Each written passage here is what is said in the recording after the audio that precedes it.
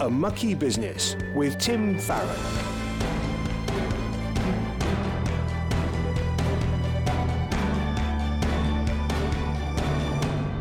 Hello, I'm Tim Farron, and welcome to the show which delves into the mucky business of politics through the eyes of Christians. Now, you might think that politics is tainted by compromise and sin, and well, yes, you would be right, but then again, so is everything else since the fall, and I think we should be praying in an informed way for our brothers and sisters who operate in and around the world of politics. This week, we'll be taking some time to reflect on the conflict between Israel and Hamas. Joining us to do that is Dr. Harry Hagopian, a former Assistant General Secretary of the Middle East Council of Churches, as well as former Executive Director of the Jerusalem Inter-Church Committee, where he played a role in peace negotiations in the region. Today, he works as an international lawyer and consultant to several UK denominations on issues impacting the Middle East. But before we speak to Harry, over the past week, Storm Babette has hit the UK with wind and rain. 1,250 properties have been flooded and 4 people have tragically died at the last count. This storm has spread its chaos all the way from northeast Scotland, across to Shropshire, down to Derbyshire. Needless to say, it brings disruption in many mundane ways too, including my usual train down to Westminster yesterday morning. I remember how Storm Desmond in 2015 devastated my communities in Cumbria. It left families in poverty, businesses bankrupted, and children traumatised as 7,500 people lost their homes in the town of Kendal and around. It has been a long slog to get flood defences built in those towns and villages that were worst affected at the time, and to ready our communities for the next inevitable set of storms. Storm preparation is a matter of good stewardship of our communities. It is a matter of protecting the most vulnerable in our communities. Those who are most at risk of being killed are so often the elderly and disabled. In a rich nation like the UK, these storms bring damage and death. But there is government support for infrastructure to be rebuilt and lives restored. Yet in poorer nations, these disasters, climate-related or otherwise, can create catastrophes from which they never recover. Over the last few weeks, Afghanistan has suffered a series of earthquakes which killed at least 1,000 people, and in which a shockingly disproportionate 90% of the casualties are believed to be women and children.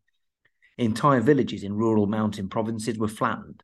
In a nation already beset by terrible suffering, a disaster like this only compounds the devastation.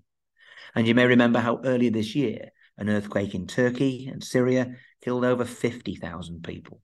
This scale of death alone is impossible to understand, but 8 months on, hundreds of thousands of people are still living in tent cities. Permanent housing will only be available in the distant future, and safe, purified water is scarce. As with all these events, the news cycle moves on, if it ever got there in the first place. The world's attention shifts to the next big story.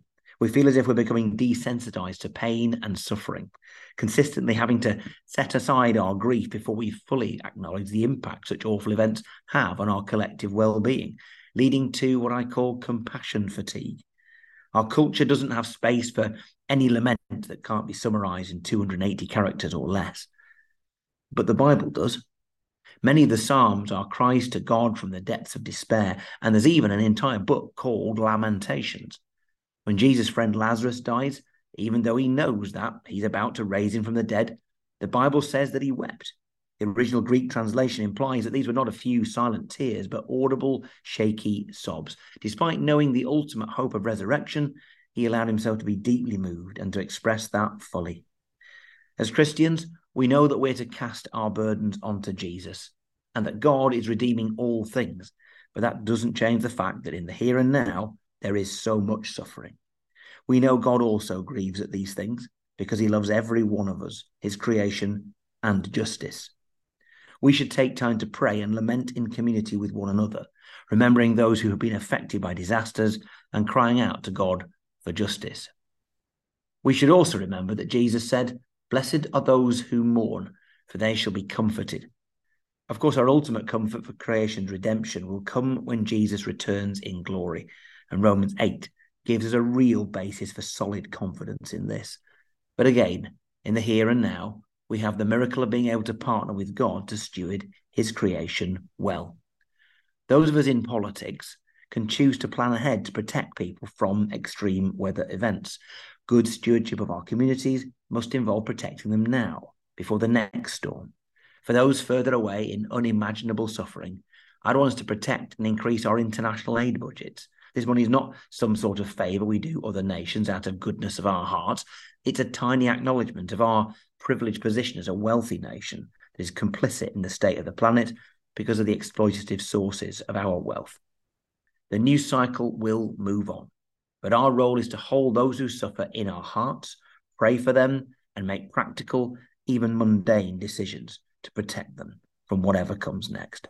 A Mucky Business with Tim Farron. Well, so to our guest today, Dr. Harry Hagopian. Harry, it's a wonderful blessing to have you with us. Tell us a little bit about your background. Well, it's a pleasure to be with you on this program. I've never mucked any business before, Tim, so this is a first time for everything. There is a time for everything. I'm Armenian, as the name indicates. I'm a friend of Premier Christian Radio because I've worked with them in the past. I was born in Jordan. I grew up for my first years in Jerusalem. My family came from Jerusalem, and then I left and went and continued my studies in France. And then when it came to the time when I had to do my university studies after college, after the baccalaureate and everything, I decided to come and do my law degree here in the UK in Manchester. And then after that, I was fortunate enough to be able to go into a doctorate in public international law. And since then, I've had a rather zigzagging approach to work and life, because I practiced, of course, as a lawyer, but then I decided I didn't want to continue with that. I moved into intellectual property rights with Touche Ross International in the MENA and Gulf region, which is interesting because when the uprisings started in 2010, 2011, Tim, everybody was saying, oh, the Middle East, North Africa, what is that? Where is that? I'd done this. I'd seen this ages before because I used to go there for my legal work. After that, I was headhunted by the Middle East Council of Churches. I worked there as Assistant General Secretary. Then I was asked to go and join the Jerusalem churches in order to defend or handle their brief during the Oslo negotiations. So I did that for all 13 traditional churches, Orthodox, Catholic, and Reform. And then after that, went back to law practice, and now I'm happily ensconced in London, looking at the misery and despair of other parts of the world and feeling very, very lucky and thankful to God as well. Well, Harry, you touch upon there your experience in the Middle East, and I just want for our listeners to get from you a sense of your perspective about the context that has led up to the recent events in Gaza. Many people who may not be as au fait about what's going on in Israel and Gaza at the moment may have been very surprised, appalled by the murders by Hamas. What was the context that led up to that? You know what, Tim? I mean, I've been listening to the radio, watching the news channels on the telly, talking to people across Europe, and it seems to me that some of them think that history in the Middle East, or at least in the Israeli-Palestinian context, started on the 7th of October, when there was that heinous, atrocious attack by Hamas militants into what is known as the Gaza envelope, which is the borders Gaza proper, and it's controlled by Israel. And history didn't start on the 7th of October. 7th of October was another symptom, a very painful symptom, but a symptom nonetheless of what has been happening for at least 4 or 5 decades. And I have written about it in what I call my bubbles. And I've said that the main cause of all this is the occupation, the unending occupation that started in 1967 after the Six-Day War. And I was a little toddler, hardly out of diapers then. And I remember the Jordanian Hawker hunters and the Israeli Mirage planes in the skies when the war was happening. And since then, gradually, the situation has deteriorated because Palestinians have become more digitalized, they've become more savvy, they've become more demanding of their rights for freedom and justice. And this is what has eventually led us to where we are today. Now, some people might say, Harry, you're trying to condone, you're trying to justify. I'm neither condoning nor justifying what happened on the 7th, but I don't condone and justify what's happened before and what's happened after the 7th, which is a lack of justice and the reality that there are two peoples and they are not viewed as equal. And the political situation, in my opinion, will not be resolved, will not improve, will not have this breakthrough. I know this from my direct involvement with the Oslo and Taba negotiations, and that was political. Yes, I was representing churches, but it was a political negotiations. It will not improve unless and until both peoples can claim that they have freedom and that they can actually live their own lives. So call it self-determination, call it deoccupation, call it whatever you want. And the interesting thing there, Tim, and I know I'm leapfrogging into something major, is that it's not only a question of Jews against Muslims or Israeli Jews and Palestinian Muslims.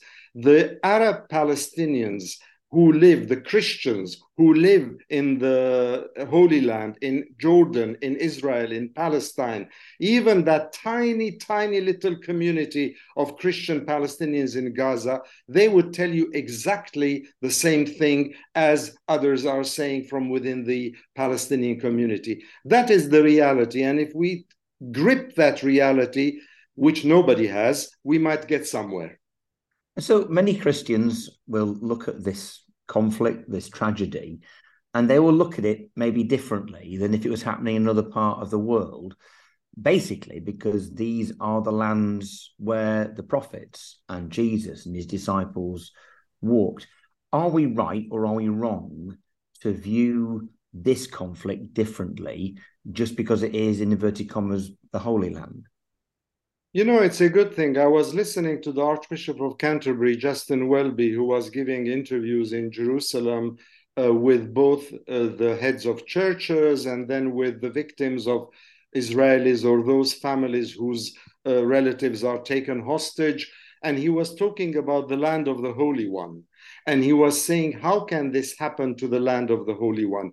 Well, what I think characterizes this tiny place, the Holy Land, which I think is a euphemism for Israel-Palestine, is not that it is any different from Ukraine, Afghanistan, Kosovo, or any other place, but for the fact that this is a small land that has basically witnessed or been the cradle of three civilizations and therefore three religious traditions in different strengths and in different order maybe, but it speaks to all three traditions, and they are monotheistic traditions. It speaks to Jews because there is a long history about it.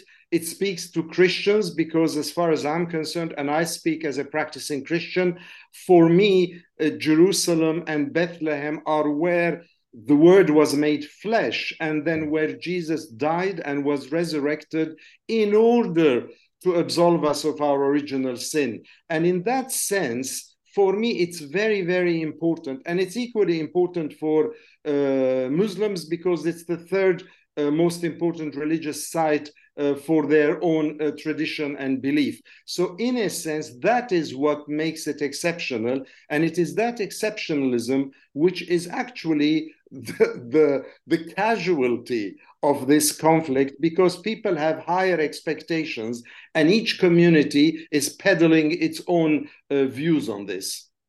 And you don't think then that there's a prophetic reason for Christians to favour the state of Israel, or do you? No, I don't. And I don't for a simple reason. And this is where, and you know this quite well, Tim, yourself, and Premier Radio knows this.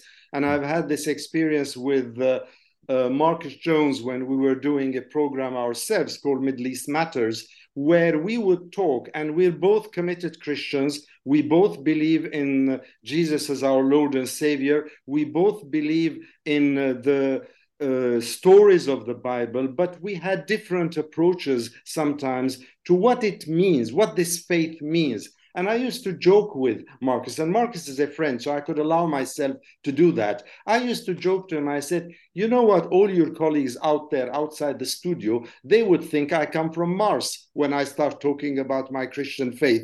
And the reason for that is that many people across the Middle East, the whole Middle East, not only Palestine, but let's focus on Palestine and Israel, would tell you that for Palestinian Christians, the faith has a contextual theology, that it should be read within the context of the reality within which those Christians are living. And it's not about the prophets of 3,000 years ago, it's about what is happening today.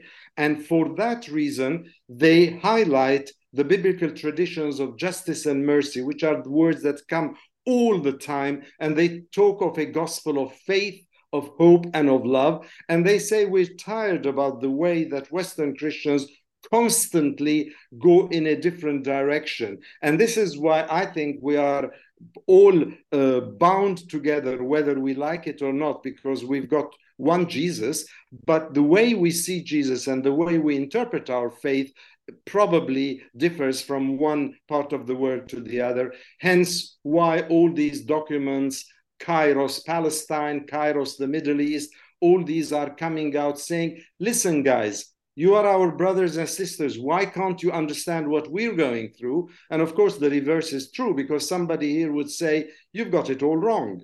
A Mucky Business with Tim Farron. We're talking to Dr. Harry Hagopian, former Assistant General Secretary of the Middle East Council of Churches. Harry, we talk about Christians in the Middle East. In Gaza, are there many Christians in Gaza, and what kind of impact do they have? There aren't, and I was actually struck by the fact when one of the two churches in Gaza, Tim, there is a Greek Orthodox church, St. Porphyrius, which is a 3rd century, 2nd century, I think even, very old, let's put it that way, very old historical church built by the Crusaders in the 1100s. And that church is the one that follows the Greek Orthodox Byzantine tradition. And then you have another church, which is the Roman Catholic Church. Now put those two churches together, and in a population of well over 2.1, 2.2 million Gazan Palestinians, you have only 1,000 and something Christians. So if you try to take your calculator out and make a percentage of 1,000 and something in 2.2 million, I think you would have so many zeros before you have a digit that you would lose track of it.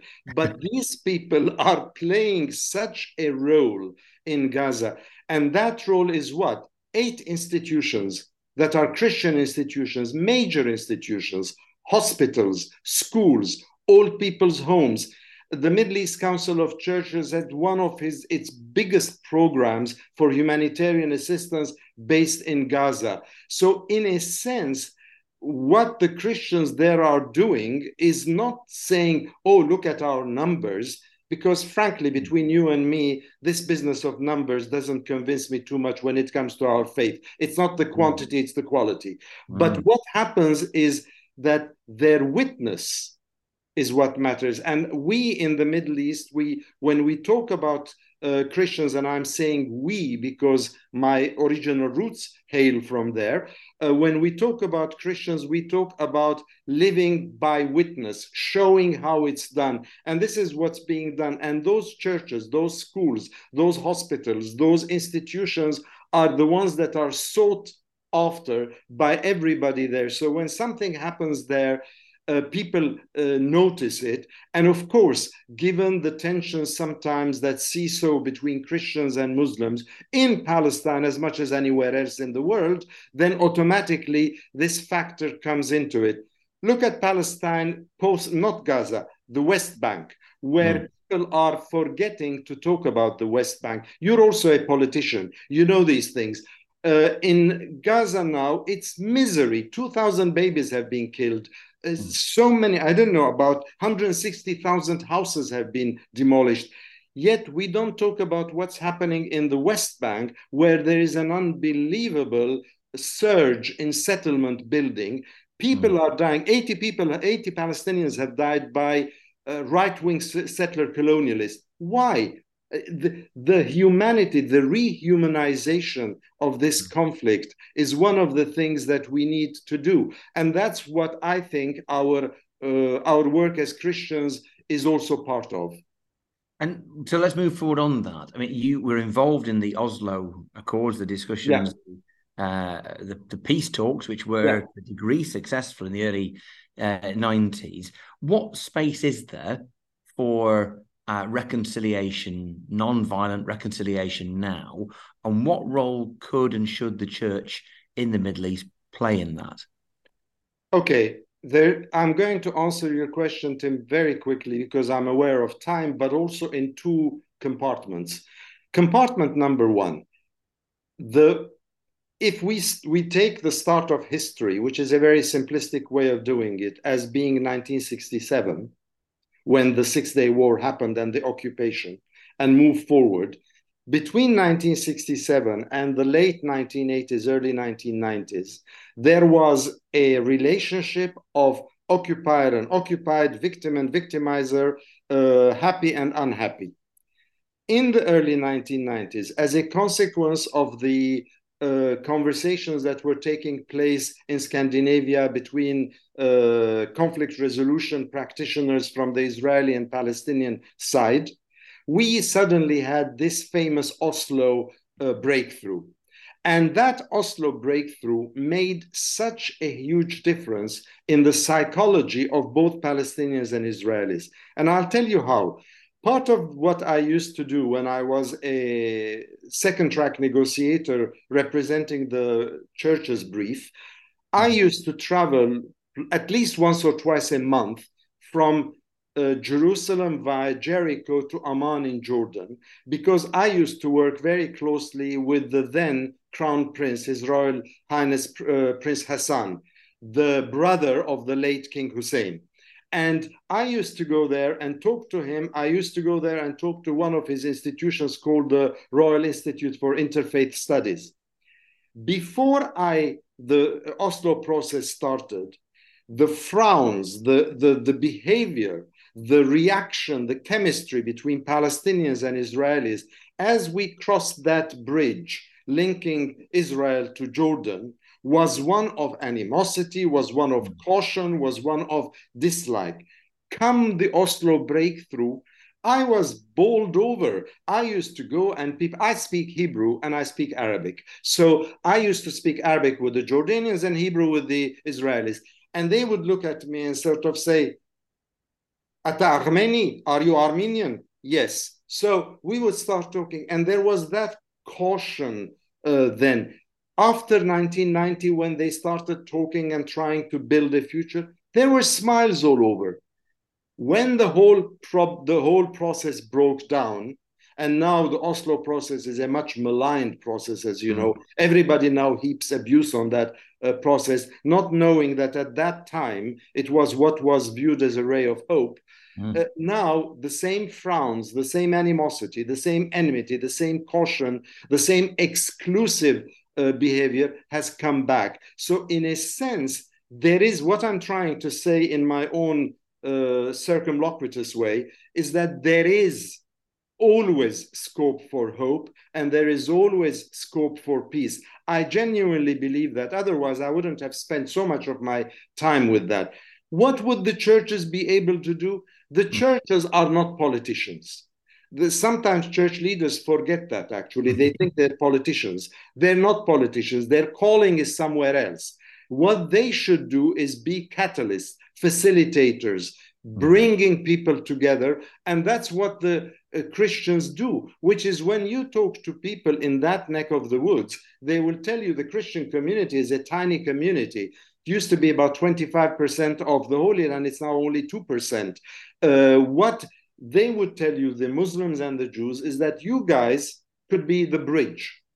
And what better way? I mean, I've heard this so many times. Christians are bridge builders. So in a sense, that's what the Christian churches would do. And that is what they try to do without actually forgetting their own origins and their own communities. That is also important. And so for those of us who are Christians and not in the Holy Land, and people listening to this program, and many who feel desperately troubled, at least, about what is happening right now, they don't feel enough, they know enough to properly engage with this topic in a way that is sensitive to both Israeli and Palestinian historic and recent experiences. How would you counsel a Christian in the UK, for example, listening to this program, to approach this issue? By being open-minded, by not actually taking sides and saying, no, I know it, these people are right, these people are wrong. I've done conflict resolution work. I've a lot of conflict resolution work, which is part of the reason why I was headhunted for the second track work brief. Do not assume that you know, and do not assume that one party is right and one party is wrong, nor should you assume that two wrongs make a right. For instance, you shouldn't say that what happened on the 7th of October was wrong because we know it was wrong, we know it was a crime, we've condemned it, I've condemned it ad nauseum. But at the same time, you can't then stop and say, I don't know what's happening in Gaza, they have to be taught a lesson. I don't believe in that, because I believe that everybody is born in the image and likeness of God, and to actually revisit so much violence on Gaza is not a question of politics, it's a question of rage. Israel was dumbstruck, was shell-shocked on the 7th of October. That shock after 72 hours gradually turned into anger. The anger is palpable, understandable. Even the Israeli president now is shouting when he talks to people.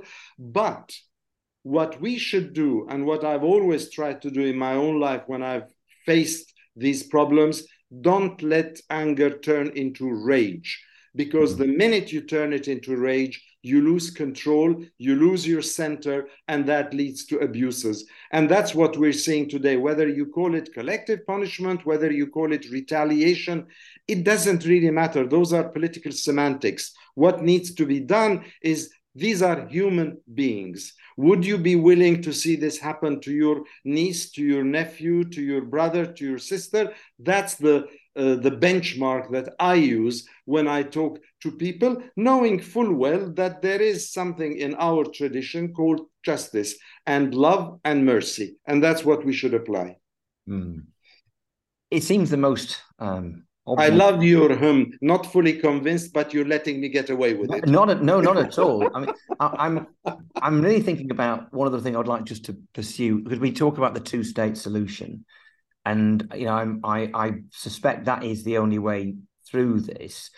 One issue, and I'm sure if there was a representative of the Israeli government here, they'd say this, is that two-state solution, yeah, okay, if one of those states is basically headed up by Hamas, that's not on. And Hamas are more like ISIS than they are like any kind of, freedom fighters that we might imagine in another context. Is that a fair way of looking at this?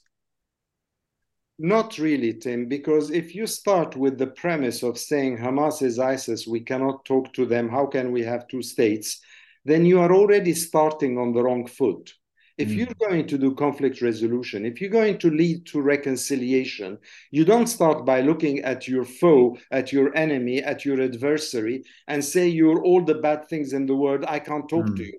That does not build any reconciliation, any hope for moving forward. But let me put the answer in a slightly less metaphysical, less philosophical way. If we look at Hamas, what is Hamas? Hamas is a movement that came about in 1987. It didn't exist before. And every single Israeli and every single Palestinian would tell you that Hamas was supported when it was spawned by Israel. Why? And this is not an attack on Israel. I'm talking history here.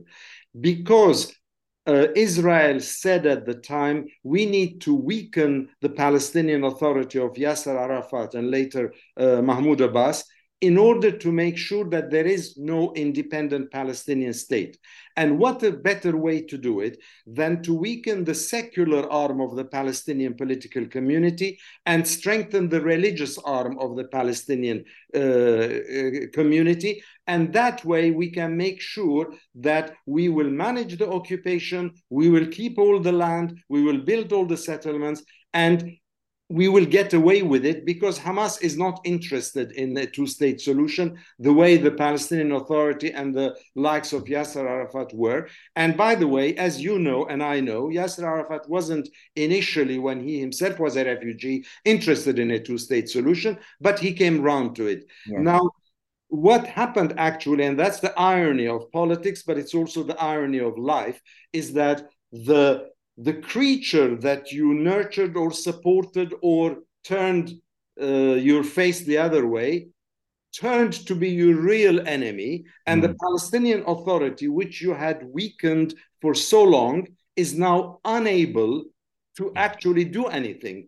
And this is where we are at the moment. We've got a militant force that speaks with the language of weapons, and we've got a Palestinian Authority that desperately wants a two-state solution, even if one-state solution, which is even more unimaginable, and they can't do it because look at what is everybody saying? Where is the Palestinian Authority? The Palestinian Authority is knee-deep in corruption and in impotence, sadly brought about by the fact that there was no political progress that could actually give it the oomph, the political muscle it needed in order to do something. So we in the West, and I consider myself now part of the West of Europe, we in the West should measure our words. And this is why I find it a little bit uneasy when people like our Prime Minister and others go and say, we stand with you 100%, you can do whatever you want. And then I'm waiting for the second sentence. And we also stand with all the suffering Palestinians in Gaza who are dying, 90% of who are not Hamas people. That second sentence never comes about. And then you tell me why are conspiracy theories a buzz on social media? That is why. Politics is a responsibility. Faith is an obligation. Life is a commitment. If we don't do that, then we have a problem. So Christians have a big role, you suggest, in trying to be a bridge. From what you've just said, for a variety of reasons, we've had an Israeli government that may give lip service to wanting a two-state solution that probably has actually been trying to undermine it.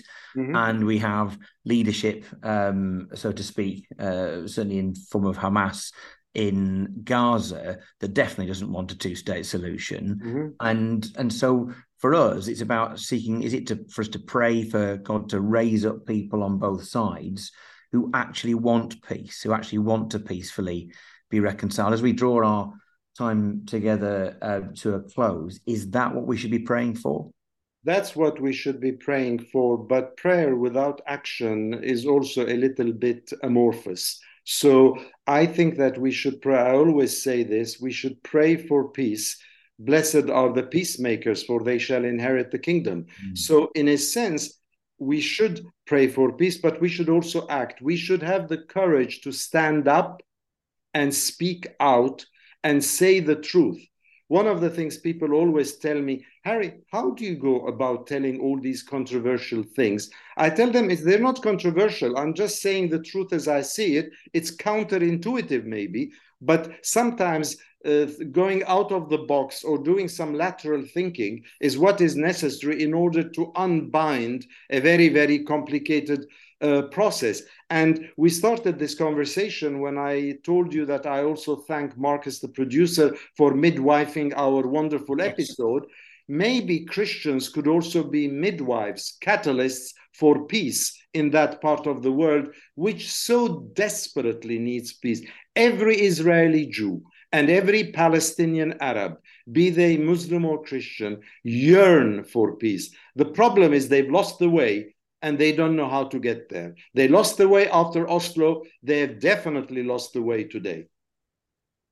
Harry, that seems like as good a place to end as any other, that we should be praying for peace and therefore trying to make sure that we understand the situation so that we might actively be those who seek it. Harry, thank you for your wisdom. My pleasure. And for all that you do in the region and to help us to understand these desperately complex, massive issues that are heavy weighing on all of us. Thanks for being with us. My pleasure, and God bless Tim. God bless you. Each week we give you the opportunity for you to ask any question that you'd like, really, about this mucky business of politics. It might be how an aspect of this world impacts us Christians who work within it, or maybe there's a particular issue that you're struggling to make sense of. Well, I'd love to hear from you and attempt an answer at least. So please drop me an email to farron@premier.org.uk. Now, this week, Peter has been in touch and he says this. He says, I was recently at a Christian conference where an American speaker addressed maintaining church unity across political divides. Near the end, he said that it was wrong for pastors to bind the conscience of Christians from the pulpit in regards to support of any political party. In general, I agree, but I couldn't help wondering if we would have said the same to pastors in 1930s Germany. Do you think there are any policies which a party could adopt which would make them unconscionable for a Christian and make support for that party a pastoral concern? If so, where is the red line? And how can church leaders help Christians to think about and engage with politics in a wise and godly way without being partisan or divisive? Peter, you've asked a question that I often ask myself, and I kind of hope in a very small way that's what we're trying to achieve through this podcast and our writings, to help Christians just to think and engage with politics and to look at it all from a biblical perspective. But absolutely, I think you're right. In the main part, I think it's good. We should celebrate the fact and be thankful for the fact that in this country, at least, there seem to be Bible-believing Christians in all the main parties. And in Parliament, this Parliament, in Westminster, at least, there is fellowship between them. And that is a really positive thing. And I will disagree strongly with some of my brothers and sisters in Christ in different political parties here, but we share that common faith and we're all brothers and sisters in Christ. But obviously, there is a divide at some point we don't want to go over. And so how will we look at this? There's this awful analogy, and I'm sorry to use it, but it seems to work quite well. It is said that if you place a frog into a pan of boiling hot water, they'll jump straight out of it.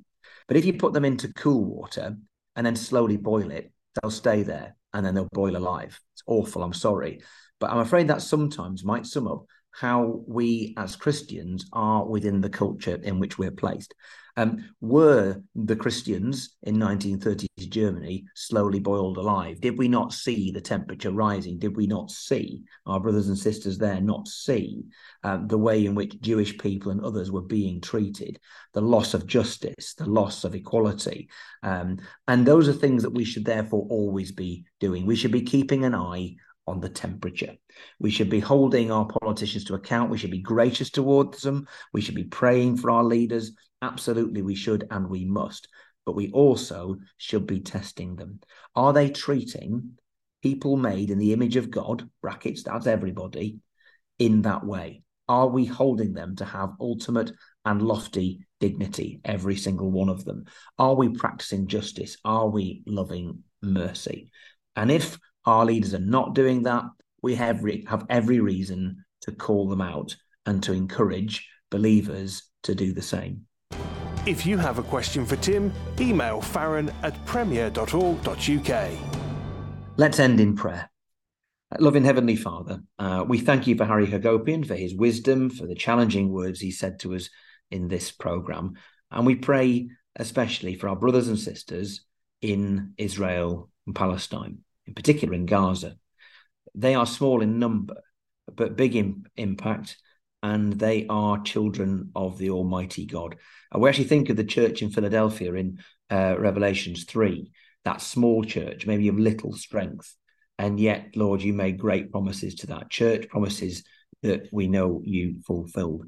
And we just lift up to you then our brothers and sisters in Gaza especially, but across Israel and Palestine, that they would, as Harry said, be a bridge to enable peace, to draw people together, and to bring glory to your name, that people might see in the land that you once walked physically, you still walk in reality today, and that you are the one and the only one in whom there is ultimate hope. We do pray for peace. We pray for those who lead Israel. We pray for regular citizens in Israel. We pray for those who lead different communities of Palestinians and for regular Palestinians. We pray for justice, that those who committed awful crimes would not get away with it. We pray for those who are victims, that you would comfort and bless and support them. And we pray for reconciliation. We pray for an end to this conflict, and we pray for your name to be held in glory. And we ask all these things in Jesus' name. Amen. Well, thank you so much for joining us for this week's show. Don't forget, you can catch up on past episodes which feature interviews with party leaders, former government ministers and MPs from all the major parties. Just search for A Mucky Business on your chosen podcast provider or head to premier.plus/A Mucky Business. See you soon.